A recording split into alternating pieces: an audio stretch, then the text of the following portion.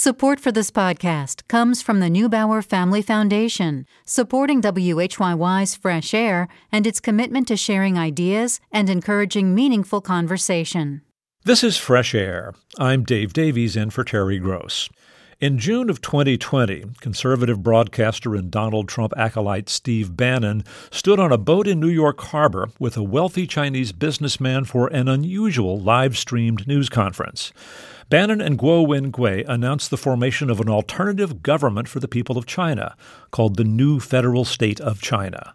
The news conference ended with Guo enthusiastically chanting a slogan condemning the Chinese Communist Party and planting a kiss on Bannon's cheek. Bannon's embrace of the project was likely fueled by Guo Wengui's generous financial backing of Bannon and Trump supporters' efforts to overturn the results of the 2020 election. Our guest, New Yorker staff writer Evan Osnos, has a new article about the curious journey of this business tycoon who fled China in 2015 after a mutually beneficial relationship with a Chinese intelligence official got him into trouble. Osnos' article examines Guo's strange career, how he made his way into Trump's inner circle, and what it says about American politics in the Trump era and our changing relationship with China. Evan Osnos has been a staff writer at The New Yorker since 2008. He spent 8 years reporting in China and is the author of the book Age of Ambition, Chasing Fortune, Truth, and Faith in the New China. Osnos' new article in The New Yorker is titled How a Tycoon Linked to Chinese Intelligence Became a Darling of Trump Republicans. Evan Osnos, welcome back to Fresh Air. Thanks, Dave. Glad to be with you. This is such an odd story, and it gets really interesting when this character, Guo Wengui, gets mixed up with the Trump folks. But let's begin with his origins in China. Humble background, right? Where did he grow up? That's right. He grew up in a village called Xicaoying out in a rural stretch of Shandong province. It's a farming area, and he was one of 8 children without much of anything. And he was born really with the gift of gab, as it's known in Chinese. He had a long, tireless tongue, but he didn't have a whole lot else. He dropped out of school at the age of 13, and he started selling things like clothes and electronics. And a teacher who was interviewed by Chinese reporters later remembered him as having been, as she put it, less often in class than he was out of it. She said he ran with a group that was fighting and gambling and chasing girls. And before long, he ended up in jail. Right. He was jailed in 1989, which was the year of the Tiananmen Square massacre, I think, right? Is it clear? Mm-hmm. Is it clear why he was jailed? Well, he tells a story that is a heroic narrative in which he says that he was inspired by the students at Tiananmen Square, far away in Beijing, and that he sold his motorcycle and sent them money, and that for that he was arrested. But the verdict in his case doesn't mention any political activism. It describes the offenses as having been a local oil scheme, basically bilking local oil buyers out of a few $1,000s. And Guo has said that those charges have been falsified. But that really was a turning point in his life. He's quite clear about that, as he says that the people that he met in jail were some of the people that launched the whole world that eventually opened up to him. Right. And I guess we should note, when we talk about what Guo says, that's not to you directly, right? He never granted you an interview, right? But he's left a long trail of documentation and other material, right? That's right. Yeah, he declined to talk to us for this article. He has made a lot of statements and videos and legal pronouncements over the years, and they tell his story as he sees it.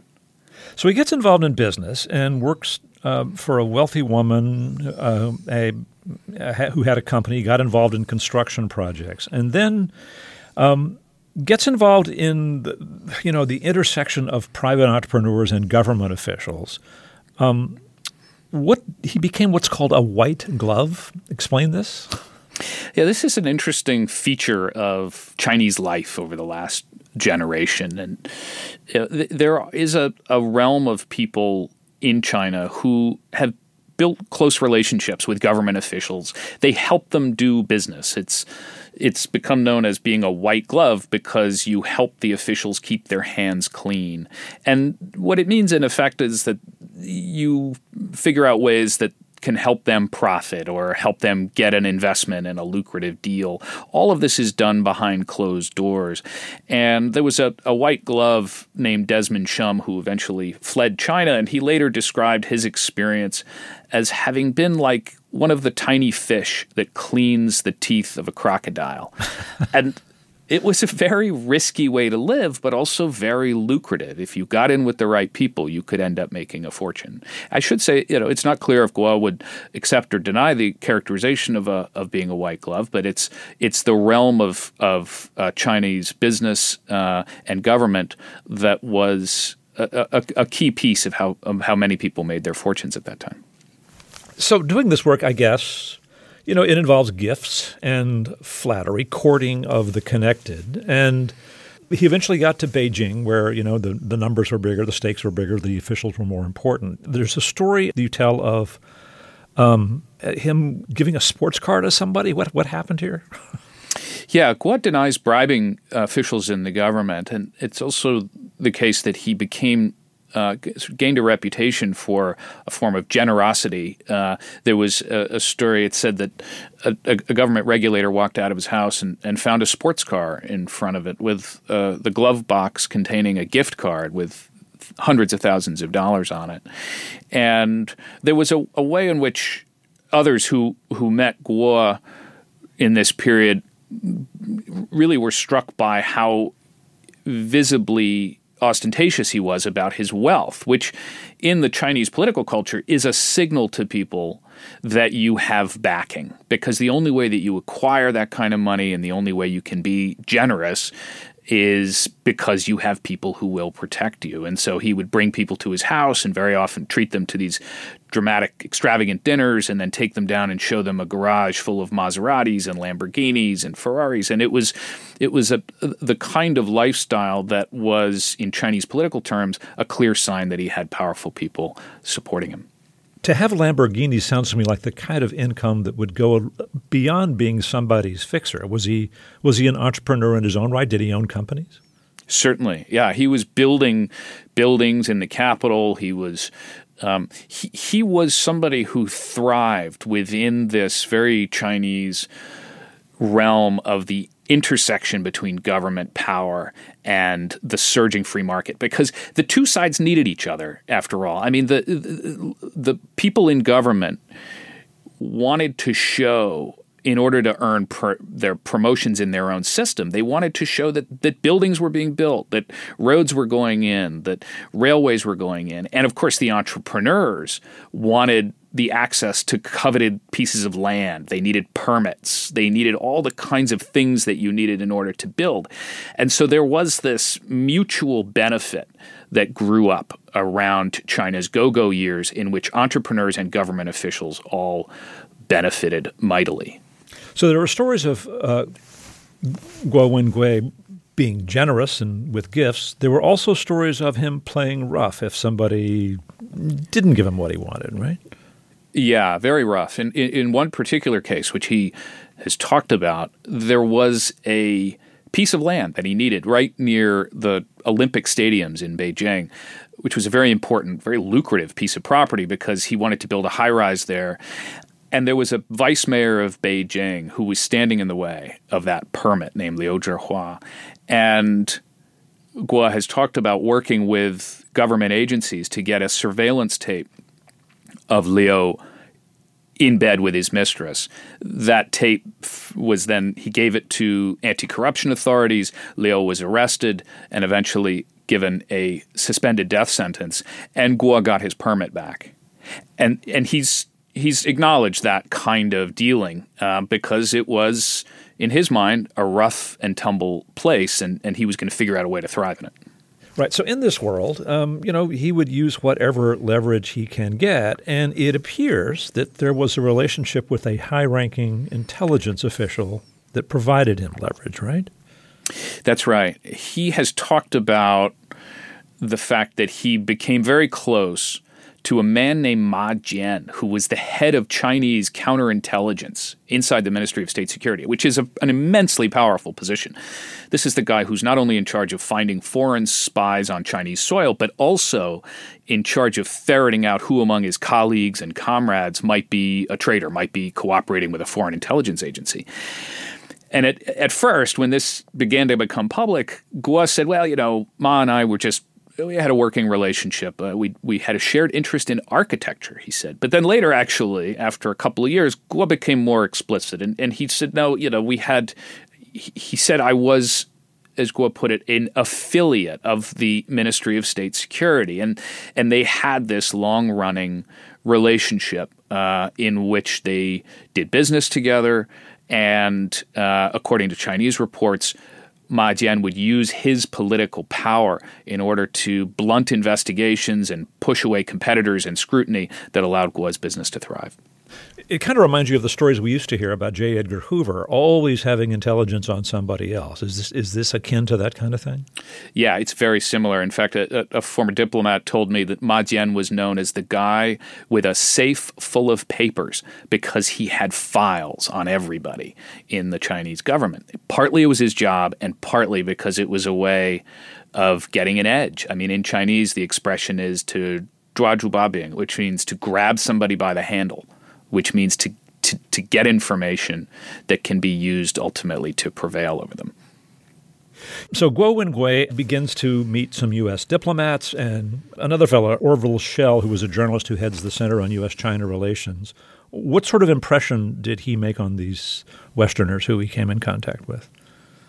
Yeah, Orville had an extraordinary encounter with him.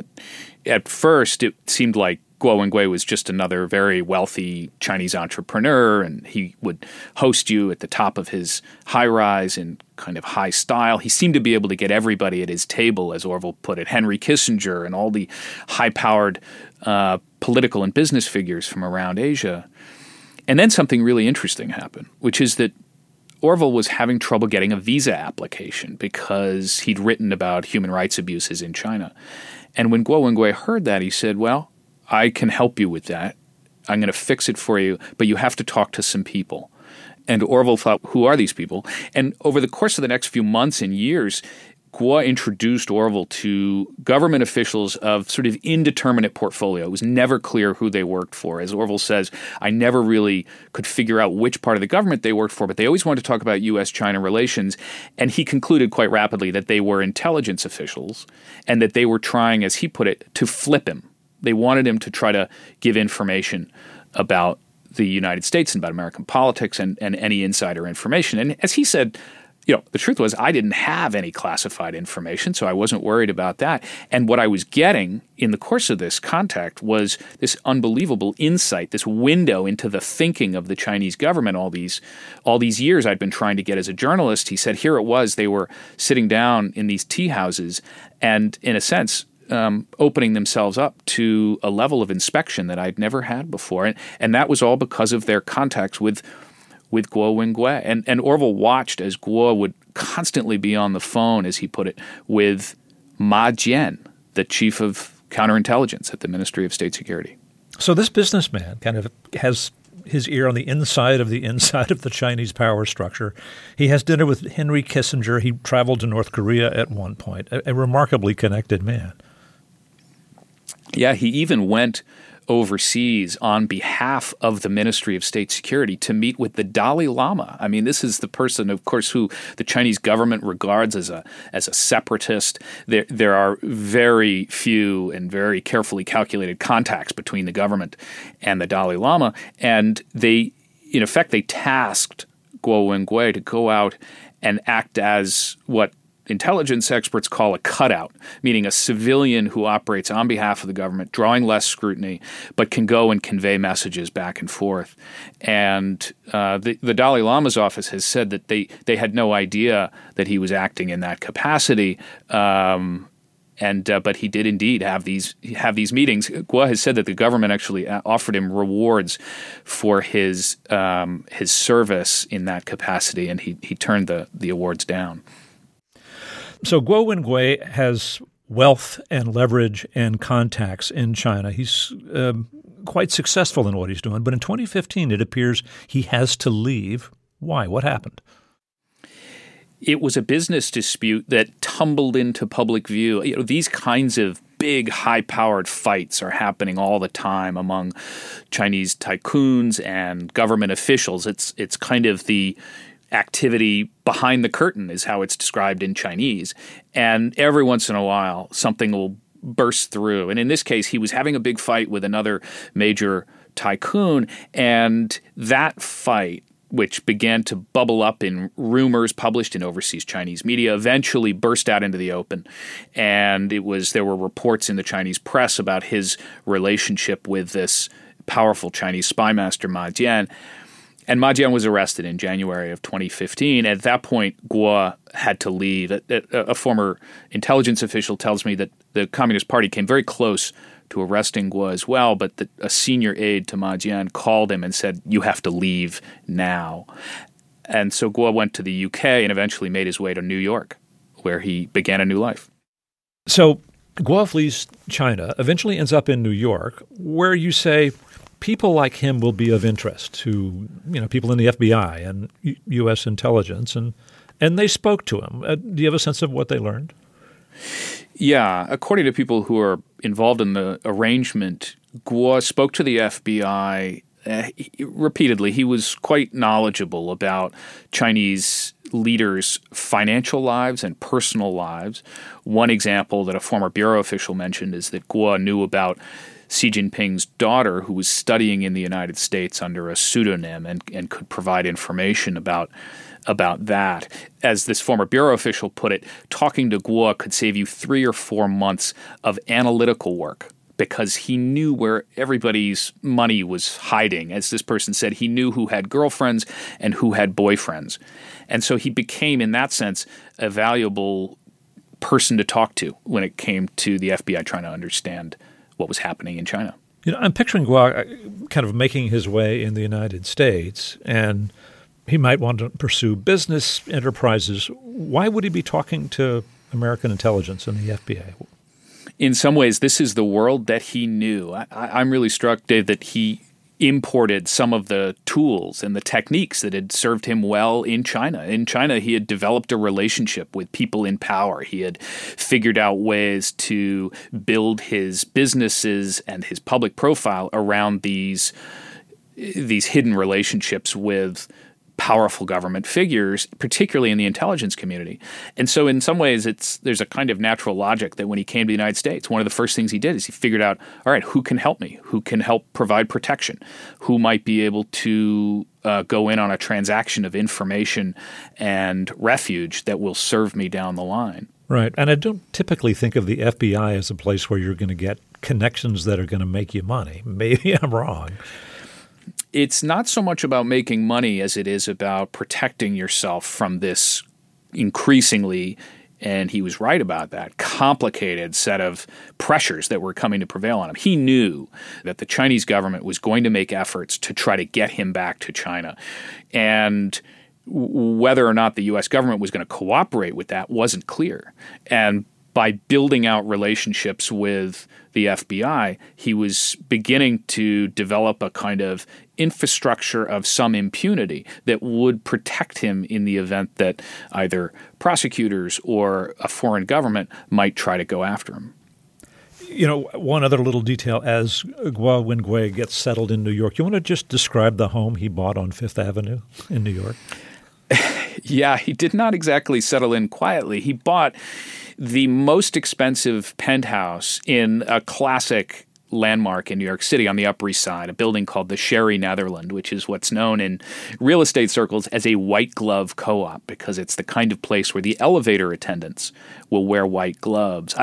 There's an ironic callback to the idea of white gloves in China, but he found himself in this new white glove environment, and he sort of appeared out of the blue. He didn't know anybody in the building, but he arrived with these very high-powered lawyers at big firms in New York and Washington, and they said, our client wants to spend $67.5 million on this penthouse, and he doesn't need a mortgage. He'll pay for it in cash. And he had these endorsements, kind of extraordinary letters of reference, one from UBS, the Swiss bank, which called him a modest gentleman. And also, what really caught people's attention was that he had one from Tony Blair, the former Prime Minister of Great Britain, who said that Miles was honest and forthright and has impeccable taste. And so the building, the co-op board, which New York co-op boards are famously difficult to get through, they almost immediately approved his application, and he moved into the building and began this new life in New York City. Let me reintroduce you. We're going to take another break here. We are speaking with Evan Osnos. He's a staff writer for The New Yorker. His new article is How a Tycoon Linked to Chinese Intelligence Became a Darling of Trump Republicans. He'll be back to talk more after this short break. I'm Dave Davies, and this is Fresh Air. We're speaking with New Yorker staff writer Evan Osnos. He has a new article about a wealthy businessman who fled China in 2015 and became a backer of Steve Bannon and the movement to overturn the results of the 2020 election. His article is titled How a Tycoon Linked to Chinese Intelligence Became a Darling of Trump Republicans. He makes his way into the MAGA world, and I love this one sentence you have here. The politics of Beijing had prepared Guo well for navigating Trump's Washington, another realm where money bought influence, business mixed with government, and the truth merged with fiction. He meets Bannon through another contact, and in 2017, you write, when he kind of connects with them, Bannon needed some new allies too, as Guo did. Explain why. Bannon at that point had just left the White House, and he'd had a dispute with Donald Trump. They eventually made up, of course. But he was looking for his next act, and he was thinking about starting a media company. And his former backers, the Mercer family, had very publicly said they weren't going to be backing Steve Bannon anymore. So he needed new funding. And there was this kind of mutual meeting of the minds. I mean, Bannon actually was aware of Guo Wengui all the way back in his Beijing days. He'd heard about this guy, this kind of flamboyant real estate developer. And Bannon had actually said he seems like the Donald Trump of Beijing. And so when he left the White House, a mutual friend introduced them, and they had this long 6-hour dinner, by Bannon's recollection, at the Hay Adams Hotel in Washington, in which they began to dream up these ideas for collaboration. And one of them was that they eventually started a media network together called GTV, which would be a kind of alternative platform for video and news and so on. And it would fill a space that had been left behind because Twitter and Facebook in the years since 2016 had stopped allowing as much what they described as election disinformation onto their platforms. And so this new network was a way for Bannon and Guo to start getting more of the pro-Trump messages out there that they wanted to. And I should say, according to a contract that was later released, Bannon was paid $1 million for a year of consulting with Guo's new company. You mentioned that Bannon knew of Guo from his China days, his days in Beijing. What were those? What was Bannon doing there?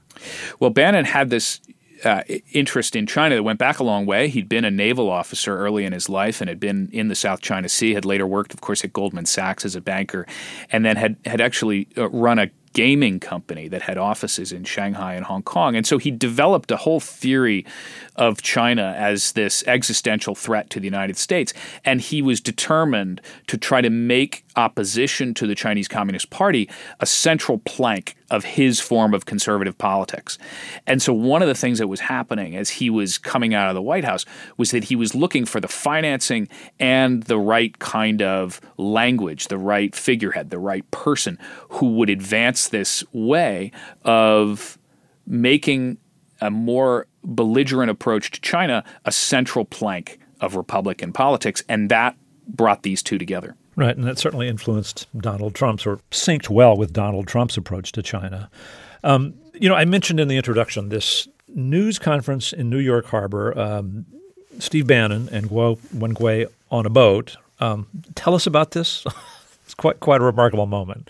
It is. It's kind of a surreal scene. These two figures who are just very different visually. I mean, Guo is a very carefully attired, kind of trim cut, wearing Brioni suits, and Bannon, as many Americans would recognize, is a kind of more informal figure. And the two of them sitting side by side on this little boat in front of the Statue of Liberty had engineered a scene that was designed to communicate this new partnership. These two ideas, the sort of pro-Trump movement against, as Bannon would put it, elites and against the Chinese government, and then Guo Wengui's movement against the Chinese Communist Party. And there's this moment when Guo is chanting in Chinese, "Take down the Chinese Communist Party," the CCP, and then Bannon joins him in it. But it's you see on their faces, it's this kind of union of calculated interests. These two people who have found themselves together, not quite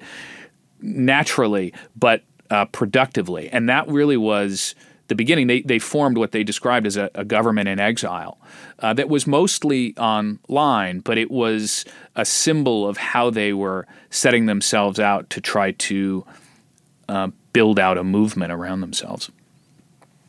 So there's this chanting in Mandarin, and then it finishes in English, and then Guo plants a kiss on Bannon's cheek and says, "Love you," right?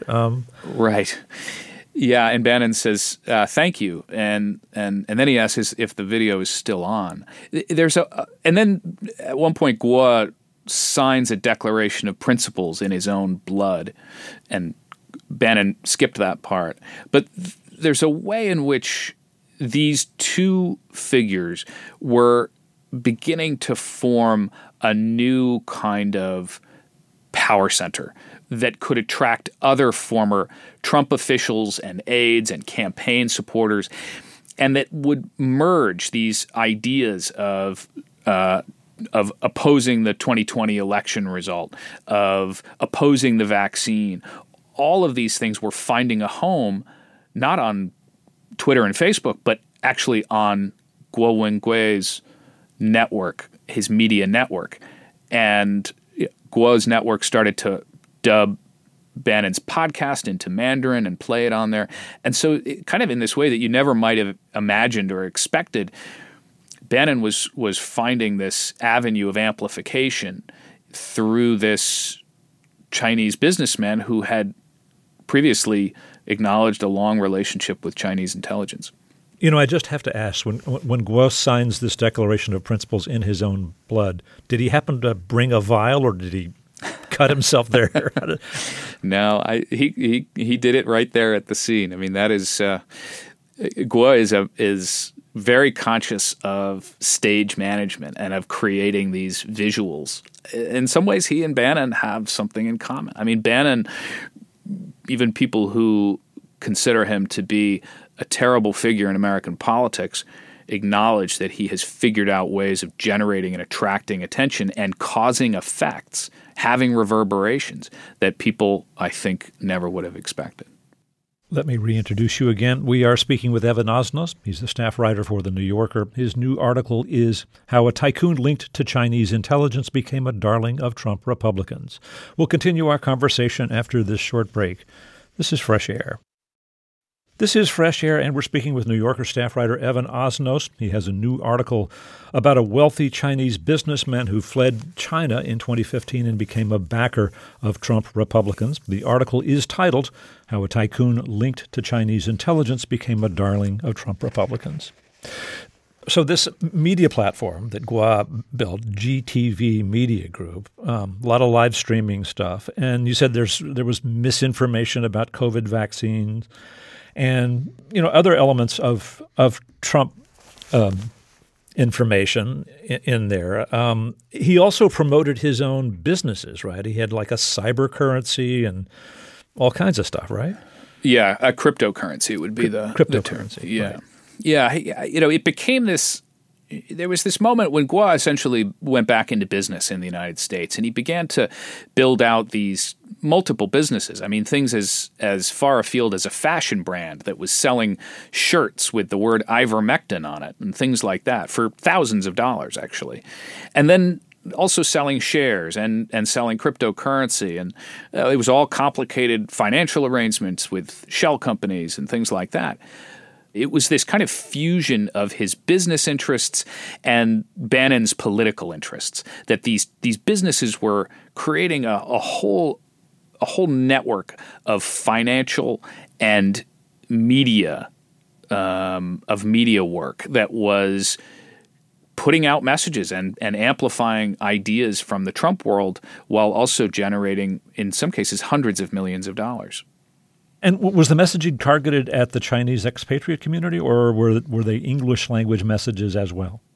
It was mostly targeted at the Chinese expatriate community, and then some of these things would filter back and forth. You'd have ideas that began, for instance, in Guo's media network and then would eventually get picked up by people on the English language side, and somebody like Rudy Giuliani might take one of those messages and begin to talk about it. So it became an alternative engine for pro-Trump propaganda. You mentioned Guo kind of combining his political advocacy with business efforts. Bannon was certainly accused of that too. I mean, he was charged with, I hope I can state this right, bilking some of the people who contributed to a nonprofit to support the building of the wall. He was actually, when he was arrested, he was on Guo's yacht, the Lady May at the time, right? Yeah, they were really building out their own projects in unison and often quite literally together. I mean, Bannon was in effect living on Guo's yacht in 2020 for many months at a time. And at one point, when federal agents came to arrest Bannon for this alleged involvement in a scheme to defraud people about the building of a wall, they found him on the boat. And Bannon was later pardoned by President Trump in his final moments in office. He's now facing similar charges in state court, which he denies. But there was a way in which these businesses and these political messages were kind of fused and intermingled and almost indistinguishable. Do you have a sense of the reach and influence of the GTV network, Guo's media network? I mean, it was obviously a pet project of his. Did it have impact? Well, it can be hard to know because the numbers are proprietary, but there are some indications that there were some videos that generated millions and millions of views. There were other cases in which they would have tens of thousands of people online at any one time engaging with some of their live streams. And then the ideas would kind of filter through the media network and would sometimes cross that barrier into the English-speaking world, and you would begin to see some of their ideas showing up there. But what began as this kind of obscure network appealing just to Chinese-speaking readers and viewers ultimately also had a big English language component. They were translating into Chinese some of the messages that described the people attacking the Capitol as patriots, and they carried live streams of the violence. This Chinese businessman, Guo Wengui, was very involved with Steve Bannon and some other allies of Trump in their political agenda. He also had, was attacking the Chinese Communist Party and started getting funding from Chinese expatriates. Did this amount to significant money? Do we know? It did. It generated kind of a surprising fortune. It ultimately amounted to more than $500 million that he had pulled in investments in just a matter of a few months, which is also a sign of his reach and how far these media messages were getting. And eventually the Securities and Exchange Commission decided that these were illegal fundraising ventures, and Guo's companies were charged and settled and agreed to give up more than $500 million in restitution and penalties. They didn't admit or deny any wrongdoing, but as a result, GTV, the media network, shut down. His messages of hatred against the Chinese Communist Party found expression in live stream stuff that he did, even after his network GTV was closed after the SEC investigation. But he had he had a hip-hop song called The Hero. I thought we would listen to just a little bit of this. The words are in Mandarin, so we won't follow them, but you'll just get a little bit of the flavor, and then I'll ask you about it. Let's listen to a bit of this.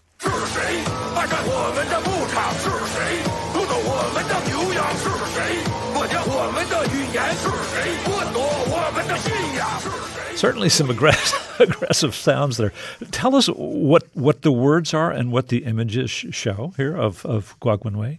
Well, it's obviously an unusual departure for somebody whose background was in real estate development and had this involvement with the Chinese Ministry of State Security. But he became this kind of a pop culture figure. I mean, he put out videos, this was not the only one, in which it was him, in that case, that video called The Hero has him, for instance, on top of a white horse and kind of wielding a lightsaber, and he's dancing with backup dancers in front of limos and a private jet.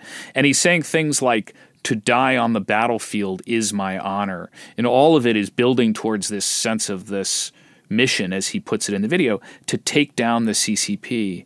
And I think, Dave, it's honestly kind of bewildering. I mean, you have this figure from China, from Chinese politics and business, who's made his way into the United States and is generating this profile that is all mixed up. I think it just kind of gives people, in some ways, I came to believe, Dave, that Guo is this very modern figure, almost a postmodern figure, who kind of moves between the Chinese and the American systems, between business and government and intelligence and politics.